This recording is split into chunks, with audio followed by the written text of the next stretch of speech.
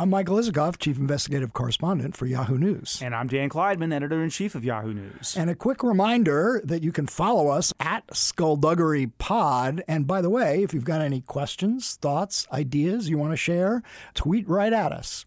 Now let's get on with the show. All presidents lie. Save for a few rabid partisans, it's a truism that most Americans, and certainly almost all historians, would agree with. But without doubt, President Donald Trump has taken matters to a new level, uttering at latest count 19,127 false statements as president, according to Glenn Kessler, the chief fact-checker for The Washington Post, causing him to conclude that he is the most mendacious president in U.S. history. We'll talk to Kessler on how he reached that conclusion and what it means for American democracy on this episode of Skullduggery.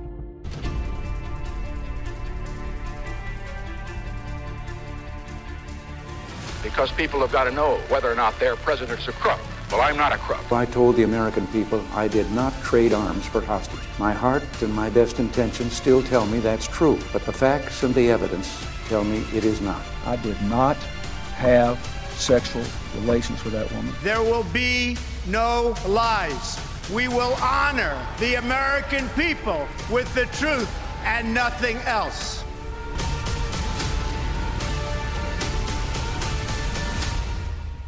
I'm Michael Isikoff, Chief Investigative Correspondent for Yahoo News. And I'm Dan Kleidman, Editor-in-Chief of Yahoo News. You know, I think it's fair to say that if any journalist in Washington has been busier in the Trump era, it's Glenn Kessler.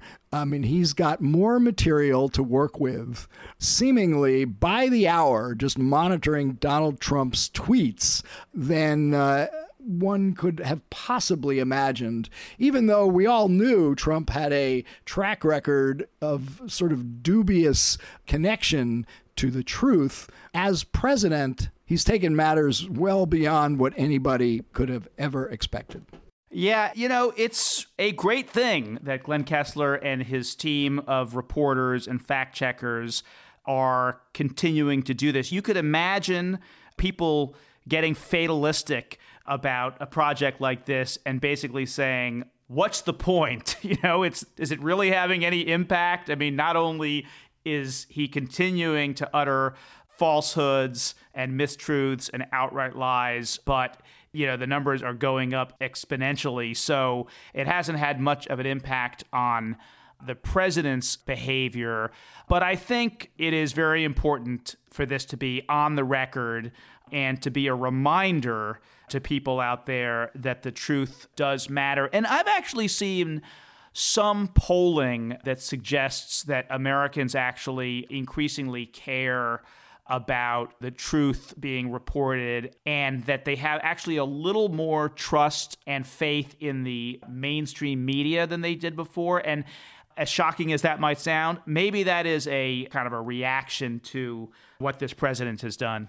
I'm not sure it buys into a greater faith in the media. I think we still take our lumps, and there's lots of bum stories that get called out, deservedly so in many instances. So I'm not sure it's translated into greater credibility for our profession. But I do think that there has been a break point here, and I do think the coronavirus pandemic is that break point, because everybody saw and heard Trump's assertions that we pretty much shut it down coming in from China early on in February. 3 weeks later, coronavirus is very well under control in our country. Within a couple of days, it's going to be down to close to zero in terms of number of cases. All those were sort of public comments conspicuously stated by the President of the United States and demonstrably false in ways that have actual impact on the American people.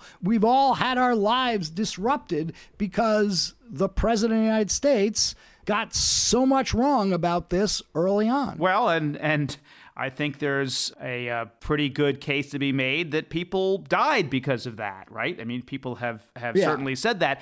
And look, it's continuing to have an impact. And, you know, the latest example of this is that Donald Trump and his campaign, they decided to do their first physical rally, which is essentially the kind of re-kicking off of the Trump campaign. It's going to be next Friday, June 19th in Tulsa, Oklahoma. And the instructions are, people aren't going to have to wear masks. They're not going to do real social distancing, unclear if they'll even have hand sanitizer.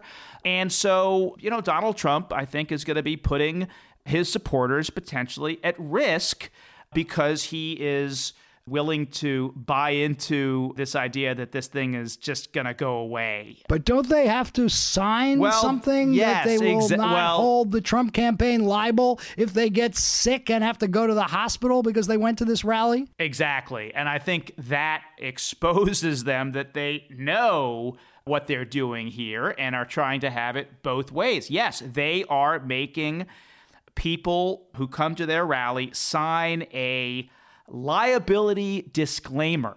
So they want immunity. They want the Trump campaign wants immunity from anybody who goes to one of the president's rallies and gets sick. Yeah. And I got to say, that is, there's something amusing about that, but that is not the biggest It's a first. It's a first in American history. But that is not the first, or that is not the only controversial thing about this rally. I think the thing that is even more serious is that they decided to do it in Tulsa, Oklahoma on Juneteenth, which is the holiday commemorated by African Americans for the end of slavery, a very important date for Black Americans and should be a very important date for the entire country. And moreover, to do this in Tulsa, which was the site of the most horrific episode of racial violence in this country 99 years ago, in which at least 300 African Americans were killed by people just marauding and rampaging. That's deeply insensitive. It is hard to believe that people at the Trump campaign didn't know about it. All you'd have to do is Google the date. And at this point, once they, people have made it known, maybe they should just cancel it. Don't think that's going to happen. So I was going to say, editor-in-chief of Yahoo News, are we sending a reporter to this rally? I was actually asked that question today. We have not been sending reporters around the country because of coronavirus, but, that's a question that we are continually reassessing. All right. Well, we will let you reassess over the next week or so, and eager to see what your conclusion is and whether you can find any reporters who will agree to go and whether they'll have to sign an immunity deal to Yahoo for being assigned to this rally. But anyway, lots to talk about with Glenn Kessler, so let's get right to it. It's no secret that our world has been interrupted. A World Interrupted is a daily podcast telling stories of coronavirus and its impact on the economy. We want to cover the issues in the macro, global economics, the stock market, and our political climate. But we'll also cover the micro stories, maybe the ones you don't hear as much about in the news or the media. We hope you'll listen and be a part of the journey. So subscribe today on Apple Podcasts or wherever you listen to podcasts.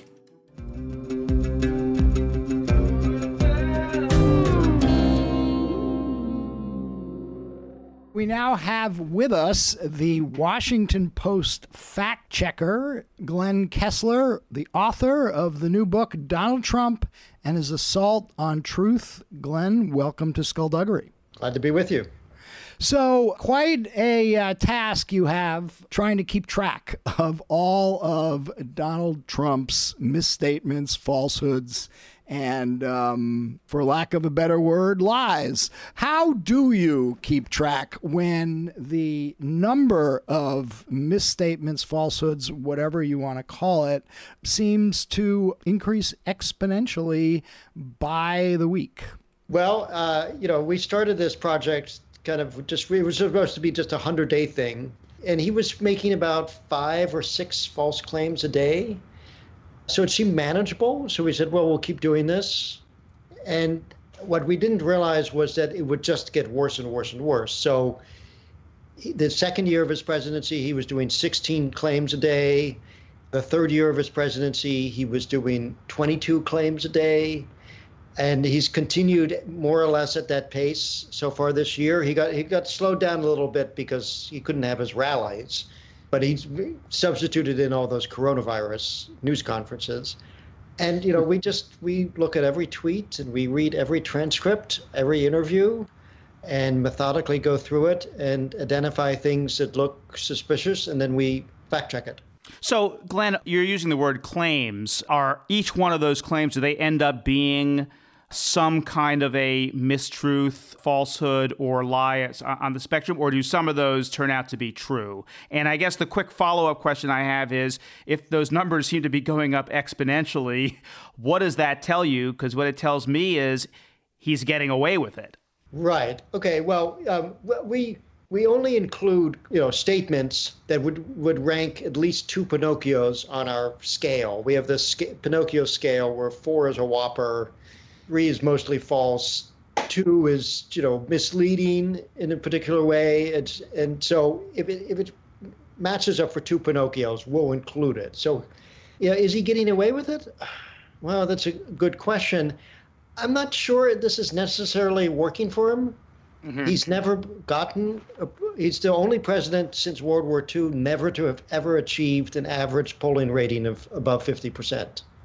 And when you look deep into the polling, a big problem for him is that people don't trust what he says. So I think, you know, some of the stuff he says seems to inspire his base, but it turns off a lot of Americans. But I was going to say, his polling has been remarkably steady. So for his core supporters, it seems they either don't think he's lying or they tolerate his lies. But he's got that ceiling, which maybe have to do with the fact that it's hard to expand your support when people think you're a liar. Right. I mean, the interesting thing about Trump is that he doesn't seem to have any particular interest in trying to reach out to the other side. He's very laser focused on his base, which might explain why he commands such loyalty from his base, because it's he's not making compromises. He's not doing things that would necessarily upset your base or bring people in from the other side, like the things that most other presidents have done. He's sticking to his base. Now, we've done polling because we tested whether or not his most common misstatements were actually believed by most Americans. We found that most people, when Trump was not identified, but we said, is this a true statement or a false statement? And by large majorities, people could identify the false statement, which was the thing that Trump said. But what we found was that Republicans 15 years ago 70% used to say it was important for a president to be honest and trustworthy. The same percentage as Democrats and independents. And when we asked that same question again last year, Democrats and independents were still at 70%. Republicans were at 49%. Statistically significant, which means that they understand he's not telling the truth, but they've just decided it's no longer important to them that a president tells the truth. Now, Glenn, you write something that I think most people would accept in the introduction of the book, which is that all presidents lie. And there are famous, in fact, the introduction to this podcast plays a gallery of untruths, whether it be Richard Nixon saying I'm not a crook, or Bill Clinton saying I did not have sexual relations with that woman, or Ronald Reagan saying he didn't sell arms to hostages. But you conclude that Donald Trump is different, and you say he's the most mendacious president in American history. How do you distinguish between the falsehoods of previous presidents and this president in particular? Well, as most other presidents, I mean, they all lie. They're all kind of known for one big particular lie. I mean, they obviously stretch the truth in a variety of different ways. But what is consistent about Trump is that he is constantly saying things that are false, even after he's been called out, been told that they are false. And he misleads about things that he doesn't need to mislead about. I mean, he would exaggerate his economic numbers when they were still good. Routinely, he would add 600,000 jobs created to the number of jobs created in his presidency. There was no reason to do that when you could claim 7 million jobs, or he would make it 7,600,000. So it's just a consistent effort to sketch his own particular reality. It's always bigger, bolder, better than anything else. It involves also the other aspect.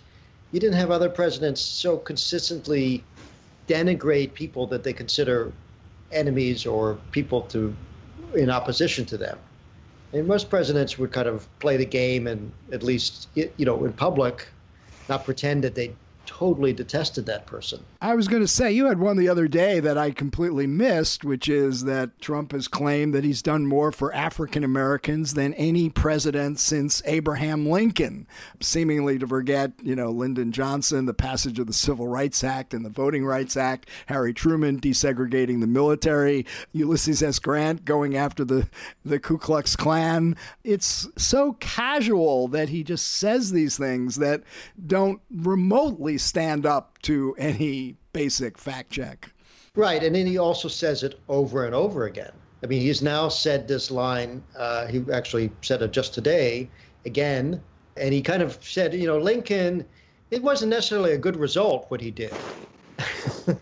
No, he was, because he sometimes thinks he's better than even Lincoln in terms of Black Americans. What do you think? I mean, I know this isn't your mandate. You're really tracking the misstatements and, verifying what he says. But after doing this as long as you have, I just wonder what your thoughts are on the impact of this much lying. I mean, some would argue that it is, fraying our society's ethical standards and that it will have an impact going forward. I don't know what you think about that. Does it have an impact on policy and on governance? Isikoff wrote a book about the, I don't know if he would say lying, but some would say lying that got us into the Iraq War.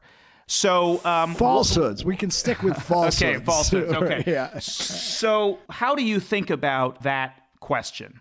Well, a lot of it depends on, frankly, is if he gets reelected. Because if he's reelected, there might be politicians who would say, look, this guy, he said, 20,000 things that were totally false and misleading, and yet it didn't matter. In the end, he was successful. If he turns out to not get reelected, people might start to think, well, maybe that really didn't work for him. After Nixon came Carter, who famously went around saying, I'm not going to lie to you, because that was a reaction. I mean, in politics, every action has a reaction. So that's the lesson from a defeat for Donald Trump would be, maybe this is not it may get you elected, but it may not be sustainable. Now, you use the 2 Pinocchio standard as the threshold for inclusion in this book. I would say the 2 Pinocchio standard, let's agree that it's inherently objective, but that's a pretty low bar. In fact, I doubt that there is a single member of Congress or American political figure on the national scene who doesn't meet that quite a bit. So have you set the standard too low there to call that a full assault on truth? Because surely we can find many examples of others who are meeting that low a bar. Well, that is certainly a fair question. In the book, we did not include all 16. I mean, first of all, the 19,000 now. The 19,000 includes many things he's repeated. So he's said like more than 300 times that he had the greatest economy in U.S. history. Now, that's a falsehood. There are many ways you can look at data, and it's certainly not true. But that accounts for 350 of the 19,000 claims. In the book, we highlighted, I mean, these were not 2 Pinocchio claims. The book highlights the biggest falsehoods of Trump. And frankly, much of what Trump says is 3 or 4 Pinocchio. I mean, when he was running for president, I haven't actually calculated it for his presidency, but when he was running for president, 65% of the things we looked at turned out to be 4 Pinocchio claims. And, an ordinary politician is about 15%. I'd like to see the data that supports these figures, but if you had to pick your top 3 of the most egregious, outrageous Trump falsehoods, what would they be? Whoppers. Let's call it whoppers. Complete whoppers. Yeah. Well, in our first chapter, we identify the top 10. I mean, we say it's a little hard. It's like, when you got an ocean of tunes to pick your favorite pop songs. And I guess the most important, with the most consequences, You could look at his claims that he lost a popular vote because of illegal voting by undocumented immigrants, which is completely false, but serves to undermine our faith in elections and democracy. Kind of a signature lie of his is that Mexico is paying for the wall. I mean, he said Mexico would pay for the wall. He now insists that Mexico is paying for the wall because he can't admit to himself he broke a campaign promise. And then, maybe another one I would put there would be his claims that, Obama wiretapped him. Now, I was just going to say that one really stuck with me. Wiretap Trump Tower, I think, was the original version of it, for which no evidence has ever surfaced that supports that. Now, I suppose, in most cases, you could find some slender thing that might support his, whopper. In that case, we do know they did get a FISA, the FBI, on Carter Page, a campaign advisor, that presumably would have allowed them to see past emails and communications that Page had with anybody in the Trump campaign, including those at Trump Tower. It's a grotesque stretch, but, there is that perhaps one little thing, one little factoid that might support it. When you work through these and you see, well, okay, let's give him overwhelming benefit of the doubt. Is there a limit to how far you can go?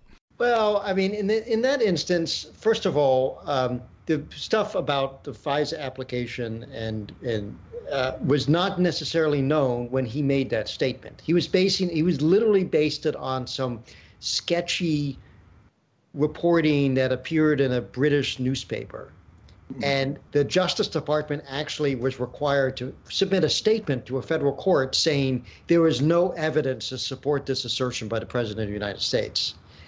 But one of the consequences of Trump demanding that everyone on his team, back up his falsehoods. I mean, in the case of the election claims, he set up a whole commission to try to show that there was illegal voting. And now you have a situation where the Justice Department under William Barr is, going back over the Russia investigation and looking for ways to somehow defend what was originally based on a sketchy blog post. So it becomes rather insidious. It's like, they're trying to reverse engineer that there's some germ of truth to something that he said, which was totally false when he said it. Glenn, I'm still fascinated by the question of why Trump's mistruths, lying, falsehoods seem to have so little consequence for him, at least in the moment. I take your point that he may not be reelected. This may have something to do with it.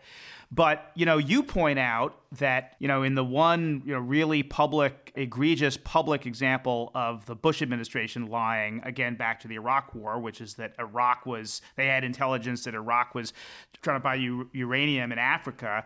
When that was exposed as a falsehood, people lost their jobs and, there were criminal investigations. So why is it? Is it that just the fact that he is willing to do this with impunity, that he's done it close to 20,000 times? He ends up getting graded on a curve. Is it, the sort of profound polarization that we now have in our politics? You actually had a fascinating statistic. I was going to read it quickly. In 1960, a survey found that only 4% of Democrats and 4% of Republicans said they would be disappointed if their child married someone from the opposite political party.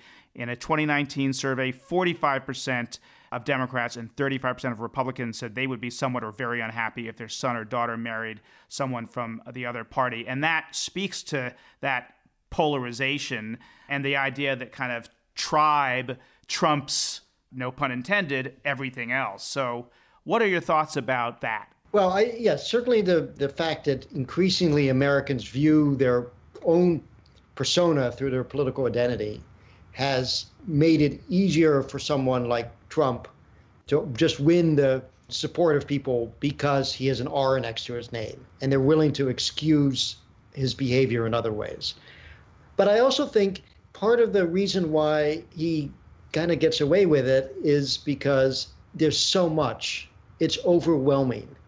And in the case of the Bush administration, it was a shocking thing that the president said something that was false in a State of the Union address. But now, Trump's State of the Union address, we can find 30, 35 things in there that are completely wrong or made up or false. And the things he has said, I mean, my favorite Trump thing, it's silly, but it's still kind of amazing to me. 4 times he has said that the government of the Philippines would not let Barack Obama land his plane for an official visit because they were mad at him. Now, it never happened. and Trump says they left the plane circling in the sky. It's like a complete invention. But, he didn't say it once. He said it 4 times, and it barely got noticed. It's just like Trump saying something about Obama. Why does he do it? A big thing about Trump is he lives for the moment. He's very situational. He's totally undisturbed by the idea that what he said today might be different to something he said yesterday. And one of his animating impulses in the case of Obama is he just detests Obama and wants to denigrate Obama in every possible way he can. In the book we say, why would he do such a thing? Well, because he can. Because he says it, and no one, we did a fact check. We tweet, he said this again, it's wrong. But it barely gets noticed. Do you think he knows he's lying in each instance? No, I think he convinces himself these things are true. I don't think, and that's why we don't often use the word lie when we write our fact checks, because he lives in his own world, his own social media-driven world, and he absorbs information that confirms that. He rejects information that does not confirm what he already believes. And like I said, he may be utterly inconsistent. I mean, in the case of coronavirus, he played it down for weeks, and then he had suddenly announced, I thought it was a pandemic before anyone thought it was a pandemic. Yeah, you mentioned that in the fact check you often will not say lie. And as you know better than anyone else probably that that's been a debate in newsrooms around the country. And you will see some news organizations use that word. I've always been uncomfortable with it because it implies intent, and we've got excellent reporters, but none that have actually been able to get inside Donald Trump's mind. Are there instances where that word is appropriate when you're writing about the things that Donald Trump says that are provably false? Yes, we made it a front page story, actually, when we declared that his comments about saying he had no idea about the payments to his alleged paramours, we deemed that a lie because there was a recording of him talking about it. So, that was an instance where, the editor of the Washington Post, Marty Barron, came up to me in the newsroom and said, I think we can use the word lie here once those recordings came out. So we decided to do that. But otherwise, it's hard. It's difficult. I think you can certainly label his claims that Obama was born in Kenya. You could probably label that as a lie, too. Mm-hmm. There was no excuse except, Trump being Trump to constantly say that. How about the recent claims that Joe Scarborough may have murdered a former staff member? I think that one also gets certainly close to the lie category. Now, Trump defends himself by saying he's just asking questions. It seems very suspicious to him. But it shouldn't be. If you just look at, the police had looked into this. It was a tragic accident. Joe Scarborough barely knew the woman, and he was hundreds of miles away. So why even raise the questions? Except because you've decided that Joe Scarborough is an enemy, and you want to try to make life tough for him. But as we were suggesting before, Trump is not the first president to issue falsehoods. Also, and certainly not the only presidential candidate. Joe Biden claiming that he marched with Nelson Mandela. Is that a For Pinocchio one? Yes, I gave him 4 Pinocchios for that. Definitely. Okay. And Biden is an interesting case of someone who is often stretching his past incidences, conflating them, mixing them up, making them seem grander than they are. I was rereading some of the Biden sections yesterday in What It Takes by Richard Ben Kramer, where he perfectly captures Biden wanting to draw in the crowd, and so he's an exaggerator. I will tell you this: if Biden wins the election, with the fact checker will not be put out of business. I mean, I was just going to say, do you have a database on Joe Biden falsehoods? Well, we haven't done that. If he becomes president, we should definitely consider that. Well, he's running for president. Listen, if this is a central problem that people have with Donald Trump, that he routinely says things that aren't true, I would argue that there ought to be as rigorous a fact checking of the guy who wants to replace him as you have of the incumbent president. Oh, well, and that's what we do. I mean, you can find all our fact checks right there on the Washington Post website. I've done quite a few Biden fact checks. I just did one today. So we're prepared to keep at that. It is a little difficult because often the things we have to fact check with Trump are more consequential than some of the stuff that Biden says. Yeah. Just a reminder, since you brought up Richard Ben Kramer's excellent book, I mean, Biden had to drop out of a presidential race, by claiming to have experiences that he actually stole from a British politician. Right. He was going around saying he was the son of a coal miner. Because that was Neil Kinnock, I guess. Yeah.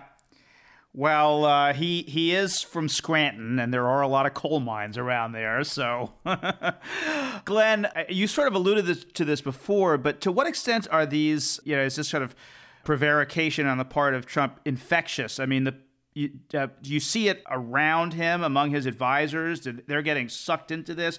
I mean, they clearly have to defend him, and so implicitly they are, allowing those falsehoods to kind of linger. But do you think that he's kind of lowered the standard for presidential advisors? And are you seeing them do this as well? Yeah. I mean, Kellyanne Conway had famously said, there are alternative facts.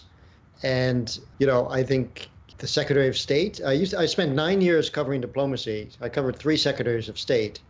And I don't think any of them would say the sort of falsehoods that Mike Pompeo has been saying lately. I mean, it's totally not credible what he says about his firing of the Inspector General and how he had no idea that the Inspector General was investigating him. I know how the State Department works.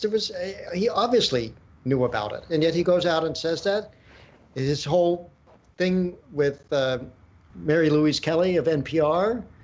Well, he called her a liar, right? Called her a liar, and she was able to produce the email saying, no, this is what I said I was going to ask questions about. So I do think it has become somewhat infectious among his closest advisors. There's quite a debate going on right now about the degree to which social media companies, Facebook and Twitter and others, should police what goes on their platforms, particularly when it comes from the President of the United States. When he says things, should they take them down? Should they flag them with and offer alternative information? But it is, and since that's how many Americans learn about Trump's falsehoods, or what they are, that's where they see them, first on Twitter.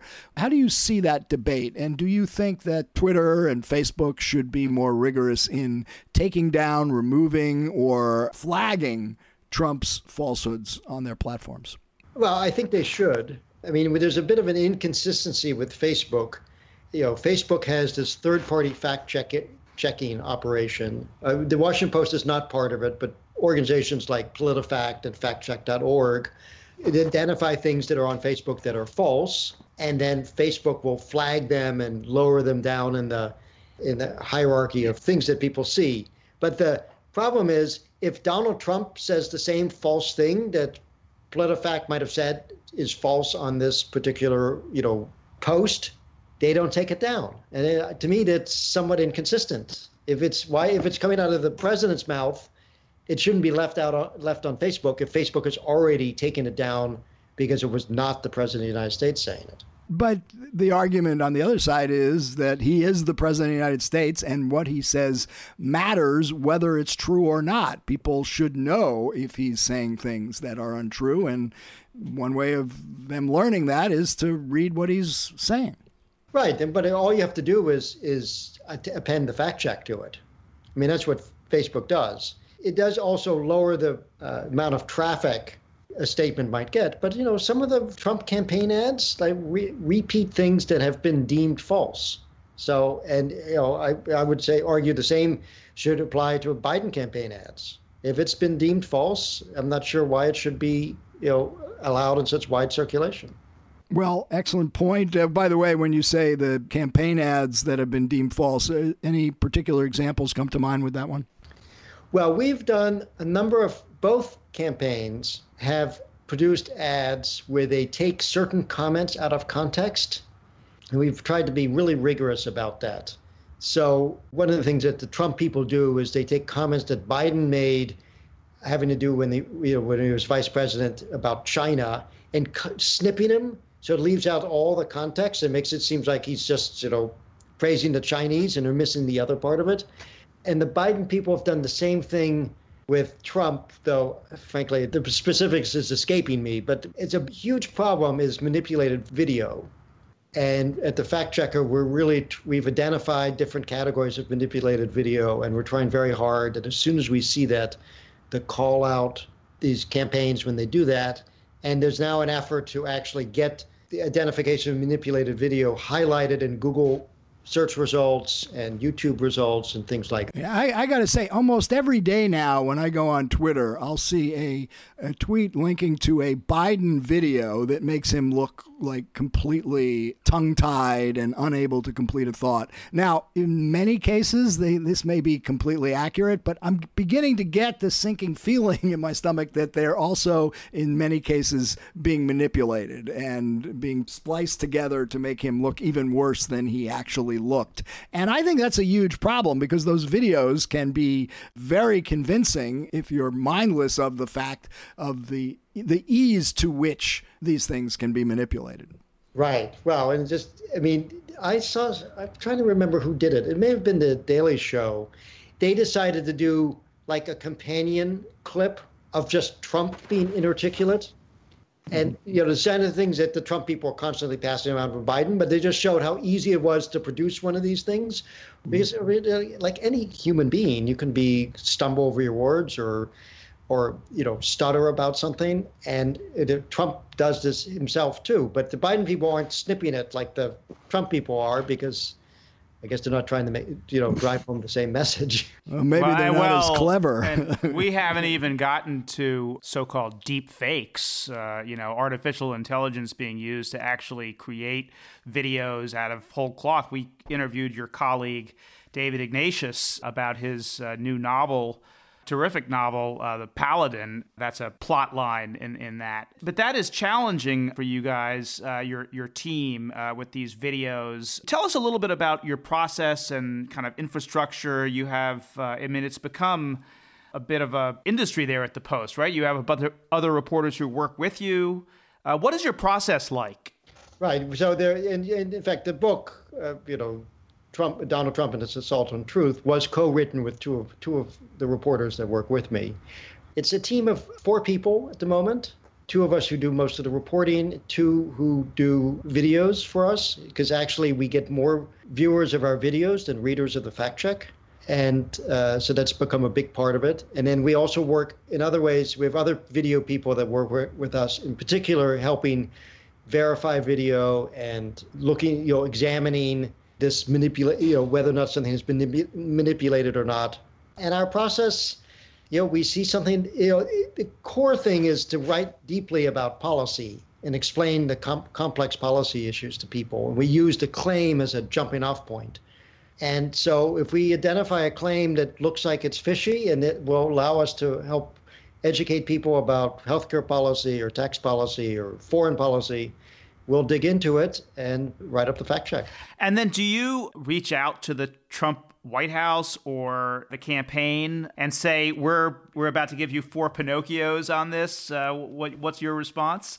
What's that interaction like? Well, when I first started this 9 years ago, I used to tell people what the Pinocchio rating was going to be. And I had to drop it after about a year because people started plea bargaining over Pinocchios.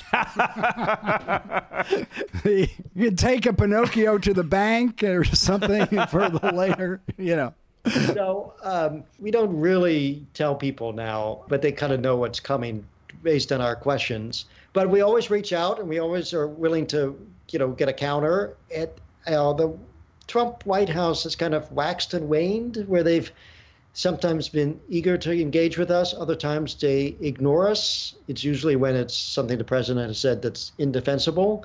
The Trump campaign is actually very responsive and very eager to make their case. So, and the Biden campaign is often very eager to make their case. So the White House does play ball sometimes and argue in defense of some of the statements by the president? Yes. It depends on what part of the White House. Is there a designated fact checker person on the White House staff who's assigned to answer your queries? There has been.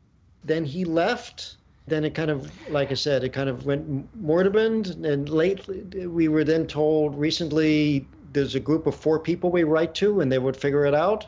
It worked well for a couple of weeks. And then lately it's we're not getting answers to our emails. Yeah. I mean, the reason I ask is just to say I don't know if you read it, but Michael Tomasky has a op-ed in the New York Times today, Why Does Trump Lie? And he argues that while he agrees, as you write, that all presidents have issued some whoppers over the years, Trump's are different because he doesn't really care whether or not he gets called out on these things, and that basically he and the White House doesn't engage in trying to defend what truth there might be to his many falsehoods. Yeah, but they have tried. And actually, the interesting thing is, and maybe it's because the Pinocchio is such a visually arresting image, Trump has talked many times about how he hates getting Pinocchios. And he say, like, if I'm 97% right, they'll give me a Pinocchio. So he notices it. It seems to irritate him because in the book we have a list of the 20 or so times he's talked about Pinocchios. So it irritates him, but it doesn't rein him in. I know, but that's like he's situational. If it works for him today, he'll say it. But Isikoff, I was when you asked whether there was a fact checker on the White House staff, I started to think, well, if there's a guy who calls you back from the White House who says his name is Barron, you'll know who the fact checker is. For our listeners who don't remember, Barron was the fictitious name that Trump gave himself when he would call journalists trying to pass himself off as someone other than Trump talking about Trump. Right. Well, I think it's fair to say that if anybody in Washington has his hands full, it's you, Glenn, because you've got daily challenges every day with this president. So we don't want to keep you from your monitoring too long. So the Donald Trump Full Employment Act. Yes, for fact checkers. Right. Anyway, thanks a lot. And the book again is Donald Trump and the Assault on Truth. You're welcome. Glad to be with you. Thanks to Washington Post fact checker and author Glenn Kessler for joining us on Skullduggery. Don't forget to subscribe to Skullduggery on Apple Podcasts or wherever you listen to your podcasts. And tell us what you think. Leave a review. Be sure to follow us on social media at Skullduggery Pod. We'll talk to you soon.